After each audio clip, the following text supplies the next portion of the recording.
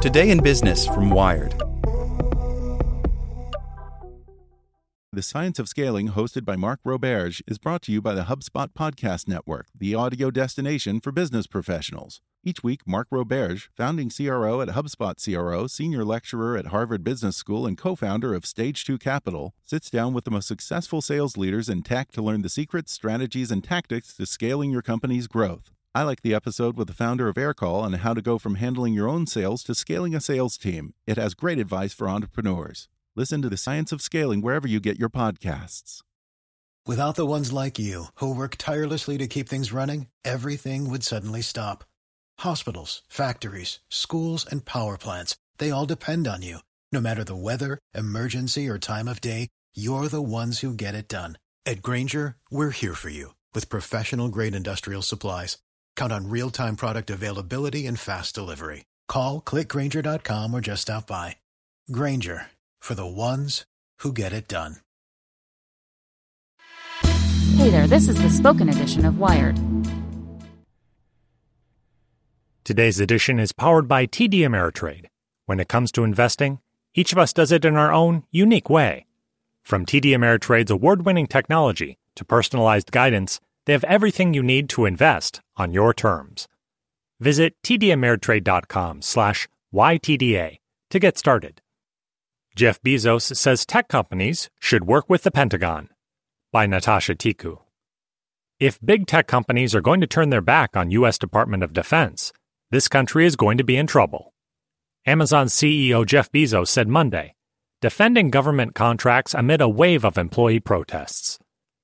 Bezos spoke at the Wired 25 Summit, where Stephen Levy, Wired editor-at-large, asked his view of companies using the most advanced technology to aid the DoD. We are going to continue to support the DoD, and I think we should, Bezos replied. The Amazon co-founder seemed baffled by the wave of employee dissent that has torn through tech companies over the ethical implications of government contracts. Last week, for example, Google said it would not bid for a Pentagon cloud computing contract called Joint Enterprise Defense Initiative, or JEDI. Google earlier said it would not renew its contract on Project Maven.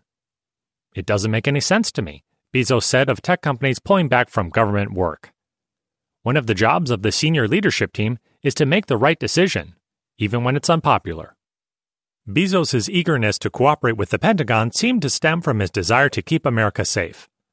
I like this country. I know everybody is very conflicted about the current politics and so on, he said, but this country is a gem.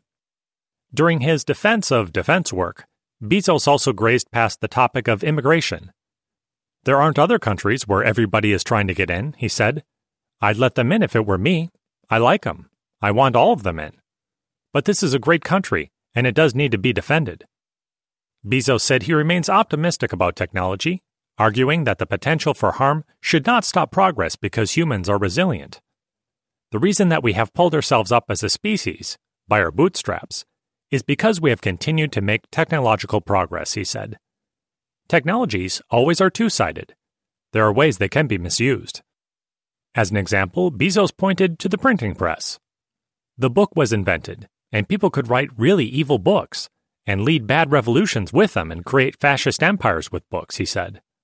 That doesn't mean the book is bad. I feel that society develops an immune response eventually to the bad uses of new technology. But it takes time, Bezos continued, pointing to social media, which he said increases identity politics and tribalism. The internet in its current incarnation is a confirmation bias machine. You have a going-in point of view, you go do some searches, you find confirmation of your point of view. Along with increased tribalism, Bezos said, I worry that some of these technologies will be very useful for autocratic regimes to enforce their goal. But ultimately, he returned to the theme of human resilience.